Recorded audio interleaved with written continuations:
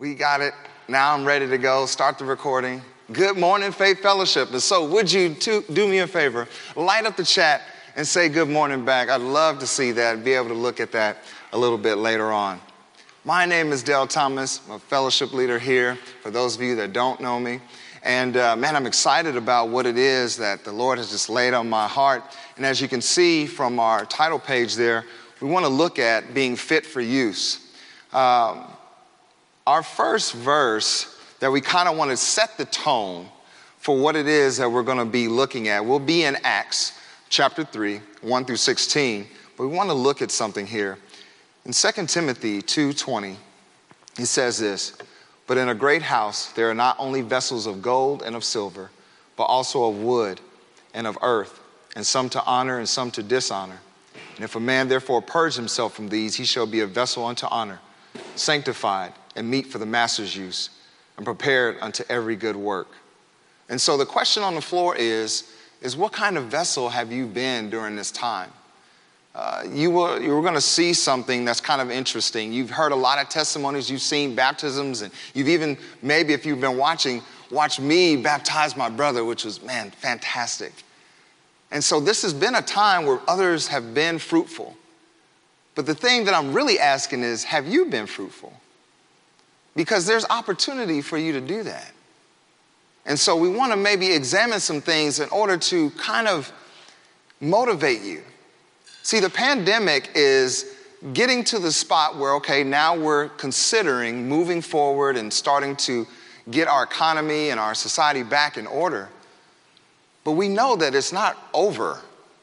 And so there could be other bumps and hurdles and challenges, or maybe, our kids will go to school or they don't, or I can go to work or I have to go back home because things spike. And so what are you going to do with this time? This is a special time right now.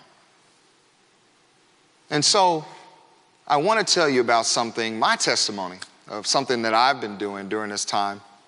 And there are these letters that I wrote out to my neighbors. And you'll see kind of in the next slide here, these are the pictures of those. You could see a track there. Then there's a little card, and that card I sent with, so there was a larger envelope and then a smaller envelope. Both of them stamped. Both of them had, our address and labels, the labels. I don't even want to get into that. It's awful. But we got it, praise the Lord.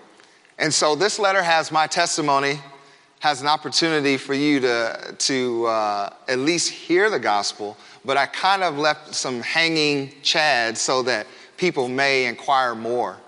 And so that little card there was just with that envelope. If you send that back, it had an opportunity for you to give me prayer requests, an opportunity for you to tell me if you'd be interested in a Zoom Bible study, an opportunity for you to tell me that you've accepted Christ. And I sent out 100 of them in my neighborhood. And I think on the next slide, you'll kind of see. So now we live in Prairie Village there, and you can kind of see the rectangle. But my plan is actually to go from Mission all the way to Belinda, doing the same thing. What I wanted to do with this opportunity was, I've been saying since I've lived in my neighborhood for 10 years that I wanted to have a presence and that people would know where I stood in my faith. And so here I am in this opportunity now with this pandemic, and the Lord is like, here you go. What are you going to do? And I could do nothing. The labels alone almost derailed it just because it was so terrible trying to get that to set up right. I was telling Van about it. Good Lord. That was bad. But man, so now think about it. What's on the table? What if 100 people send me back something? Anything. Prayer requests. I got saved.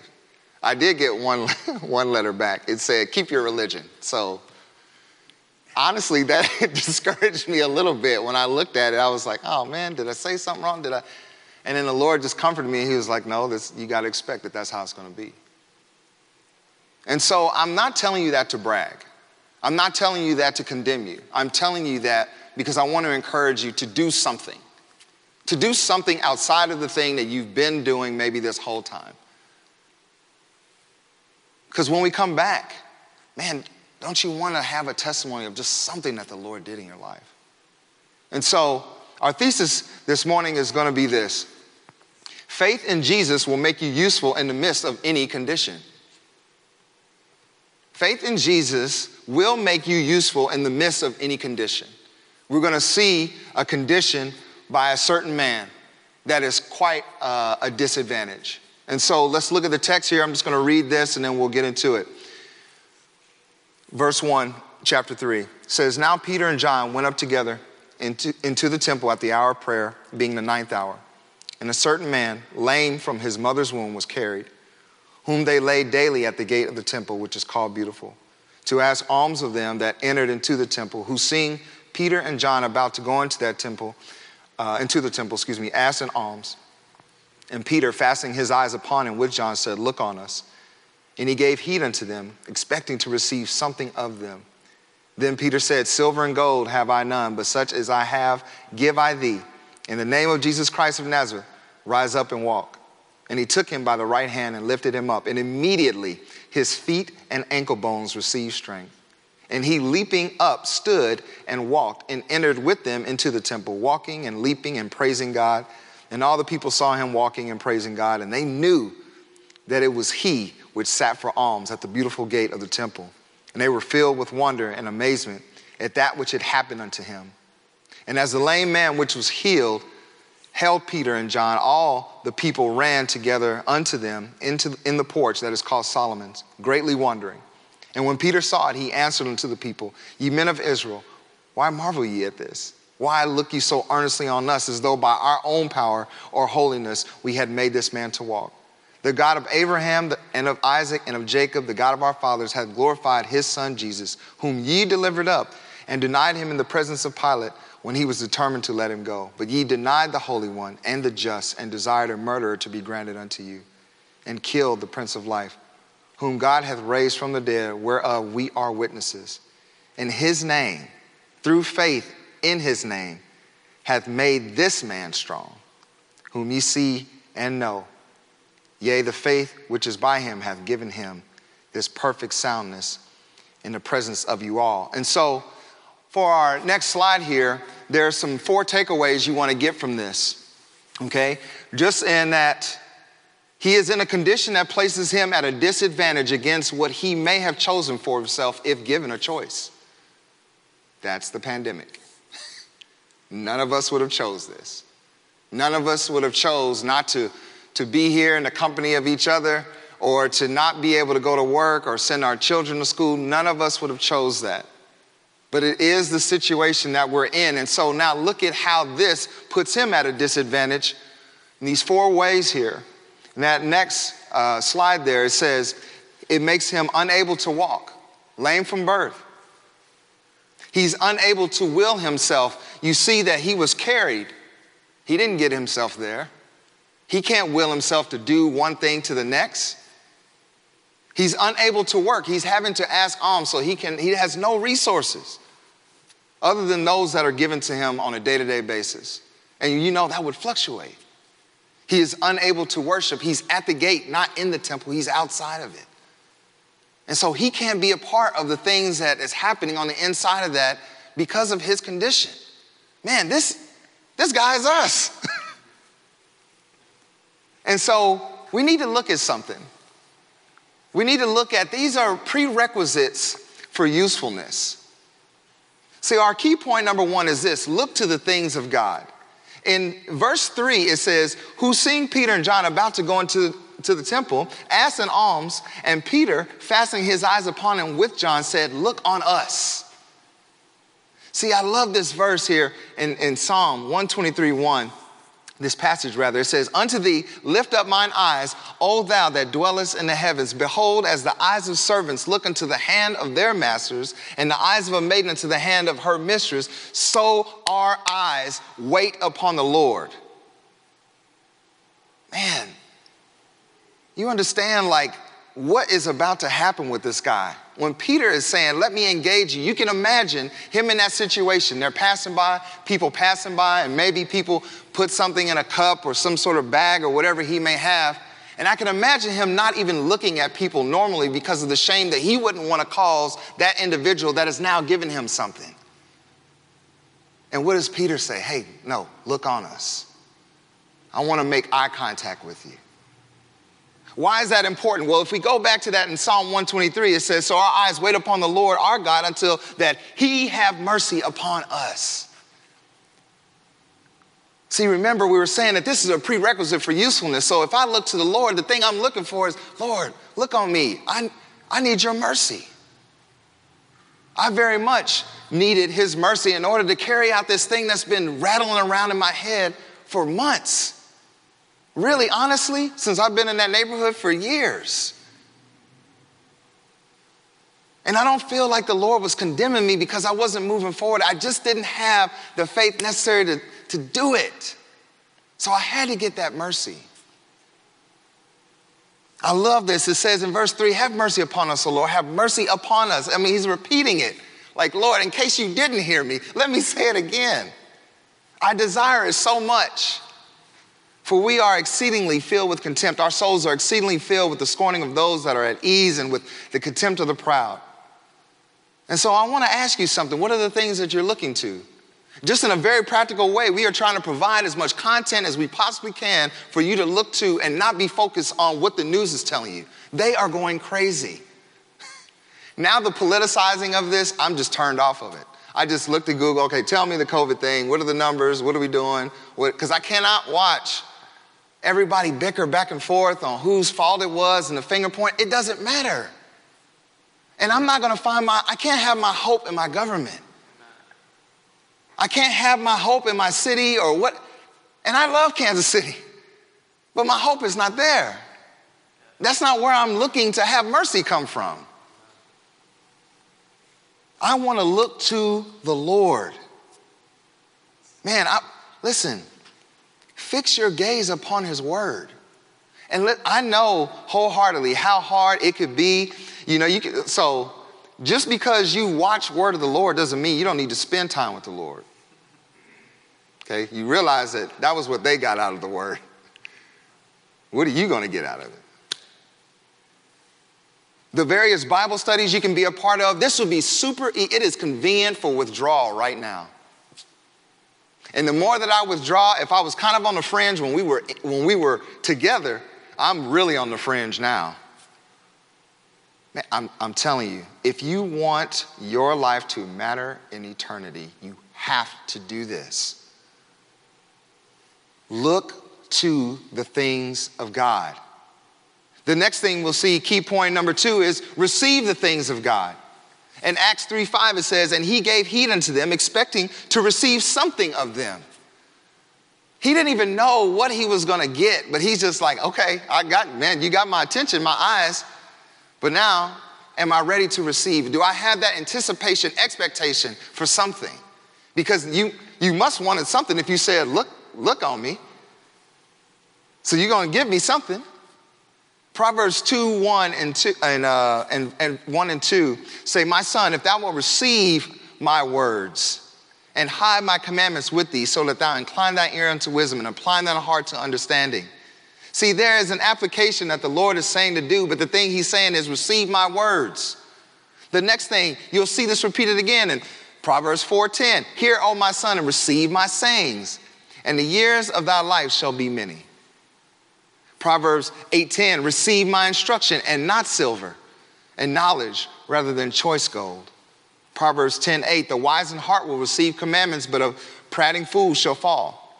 Proverbs 19:20, hear counsel and receive instruction, that thou mayest be wise in the latter end. See, there's an advantage in receiving the things that are given from the Lord.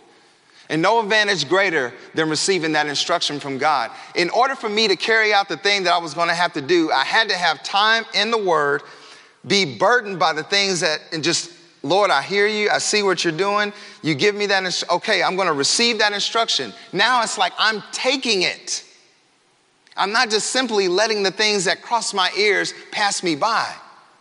When we're trying to show you testimonies of baptisms and or what fruit the people are outside are getting, man, it's because we're trying to provoke something in you.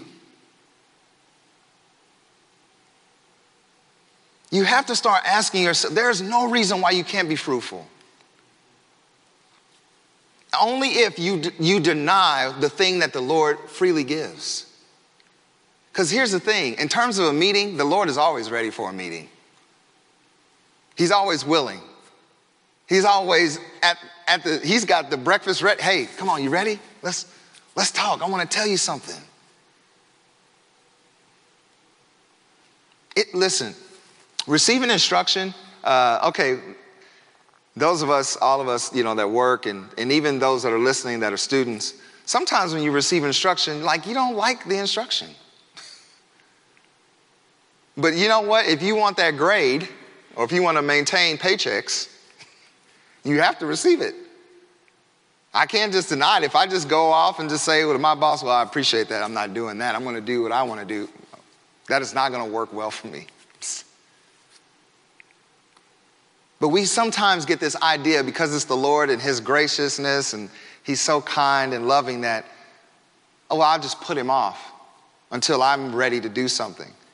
I want to put myself in submission in such a way that it would have been more annoying for me not to put that letter out than it would for me to do it. It was like somebody knocking on a wall in the house where I couldn't get over it. I remember once the label situation started going crazy, it forced me to stay up in a window roughly about 24 hours in order to get it done, because in my heart, I was like, I've got to get this out. I'm going to win. Avery and Microsoft and my printer are from hell, and I'm going to win. and I did. Praise the Lord, in Jesus' name. And I'm ready for the next round of 100. I know what to do. Maybe it'll be easier. See, I want to know what to do next. That's how I receive instruction. I don't want to be sitting in a time like this, hear something from the Lord, and then go, well, I don't know what to do with that, Lord. See, that's the thing I want you to consider. There is something unique to you. You don't have to do what I did. You don't have to write a letter. You don't have to do what James and their family did. Remember, they made the little care pack, or what, the FOI and just the different things that are happening. Man, God has something for you to do specifically that you must carry out. And I personally want to know what that is. Why? Because I want to be fruitful. I want to obey. And here it is, our next key point for a prerequisite for usefulness is obey the command of God. In Acts 3:6, then Peter said, silver and gold have I none, but such as I have, give I thee. In the name of Jesus Christ of Nazareth, rise up and walk. See, I love that, man, there's just a command given. Now, there's a split second, a split window of what is he going to do with that? You got my attention. I'm ready to receive something from you. And now a command is given. What are you going to do? Jeremiah 7:23 says, but this thing commanded I them, saying, obey my voice, and I will be your God, and you shall be my people, and walk ye in all the ways that I have commanded you, that it may be well unto you. When you obey the Lord, it will be well unto you. I don't know what possibilities of fruit are going to come from me sending out these letters, but I'm excited about it. It could have, because the thing I realize is it could have fruit immediately and down the road. Some people looked at it and didn't see their name on it because it just says, dear neighbor, and they just threw it away. But some people put it away. And then the Lord will say, hey, for some reason you're moving, go through your junk again. What is Bible study, salvation, all of those are possibilities. Whatever it is, it's fruit. And I want it. Christian, you have to get to the point where you're greedy for the fruit that the Lord is saying is available to you. Don't just let those that you have deemed in your mind as this leader or that leader, and okay, I'm going to follow this individual, and I love what they do, and I could never do what they do. Of course you can do what they do. They have the same Holy Spirit that you have. They have the same Word of God that you have. There's no reason that you cannot be fruitful. I don't care if it's this time or whenever this is over-ish, whatever over looks like. You can be fruitful.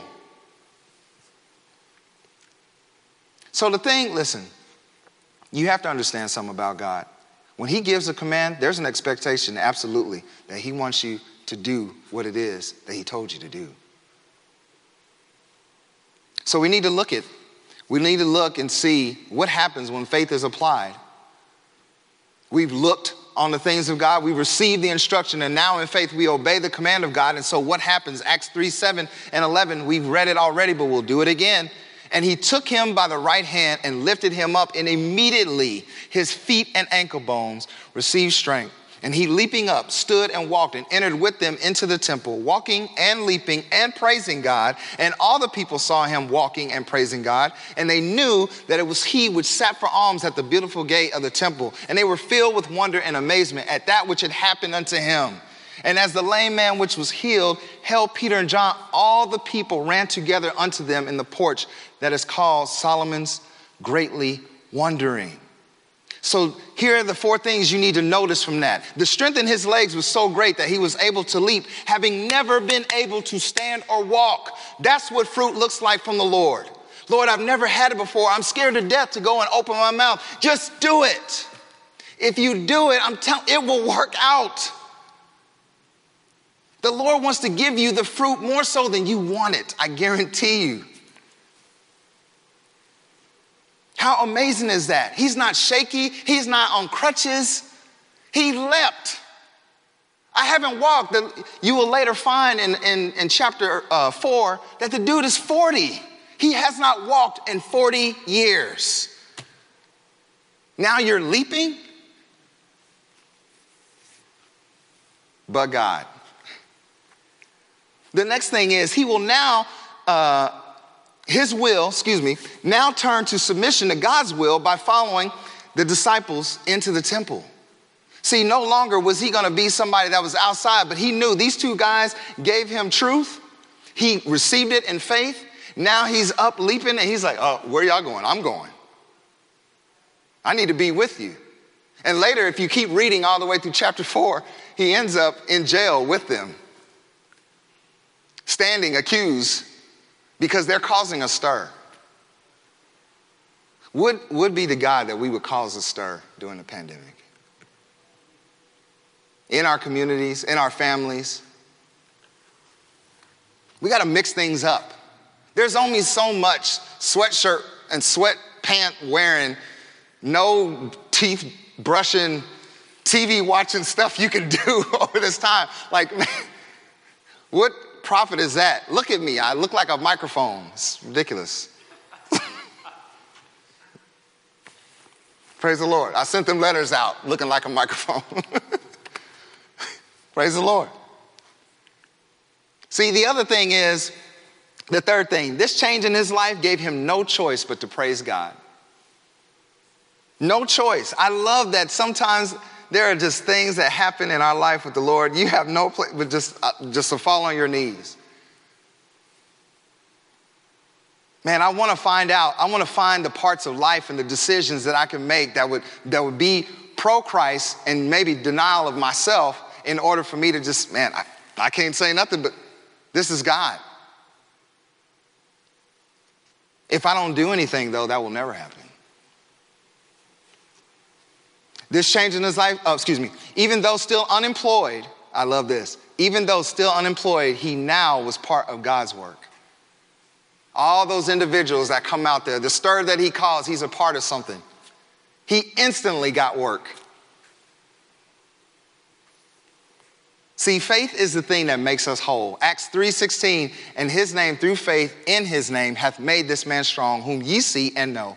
Yea, the faith which is by him hath given him this perfect soundness in the presence of you all. Acts 4:10, about the same individual. Be it known unto you all and to all the people of Israel that by the name of Jesus Christ of Nazareth, whom ye crucified, whom God raised from the dead, even by him doth this man stand here before ye whole.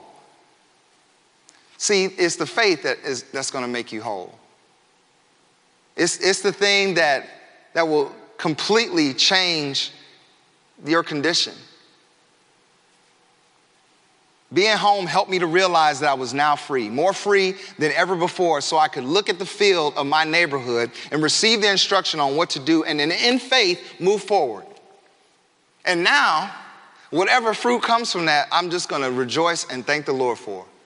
I hope that I have to engage the various men and women in my fellowship in order to help me manage the amount of Bible studies that we have from this.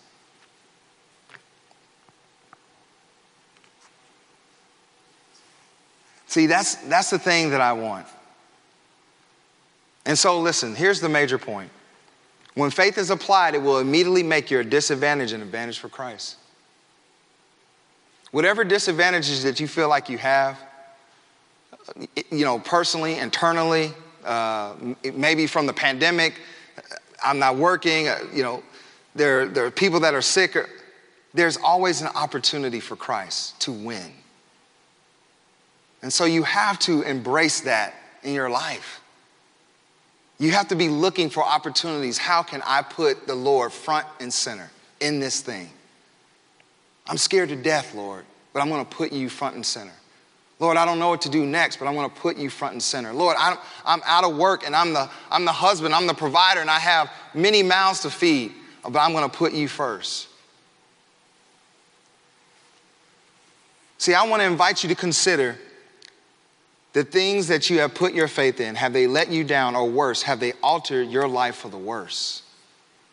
Because I'm telling you, if your faith is solely in what the government can provide or what your job can provide, man, the Lord has rattled that cage. So what's left? The cage rattler, the Lord himself. I could put my faith there. So would you consider putting your faith solely in Jesus Christ? No longer in your ability, your education, in your family, whatever thing that it may be, but could it just be Christ alone?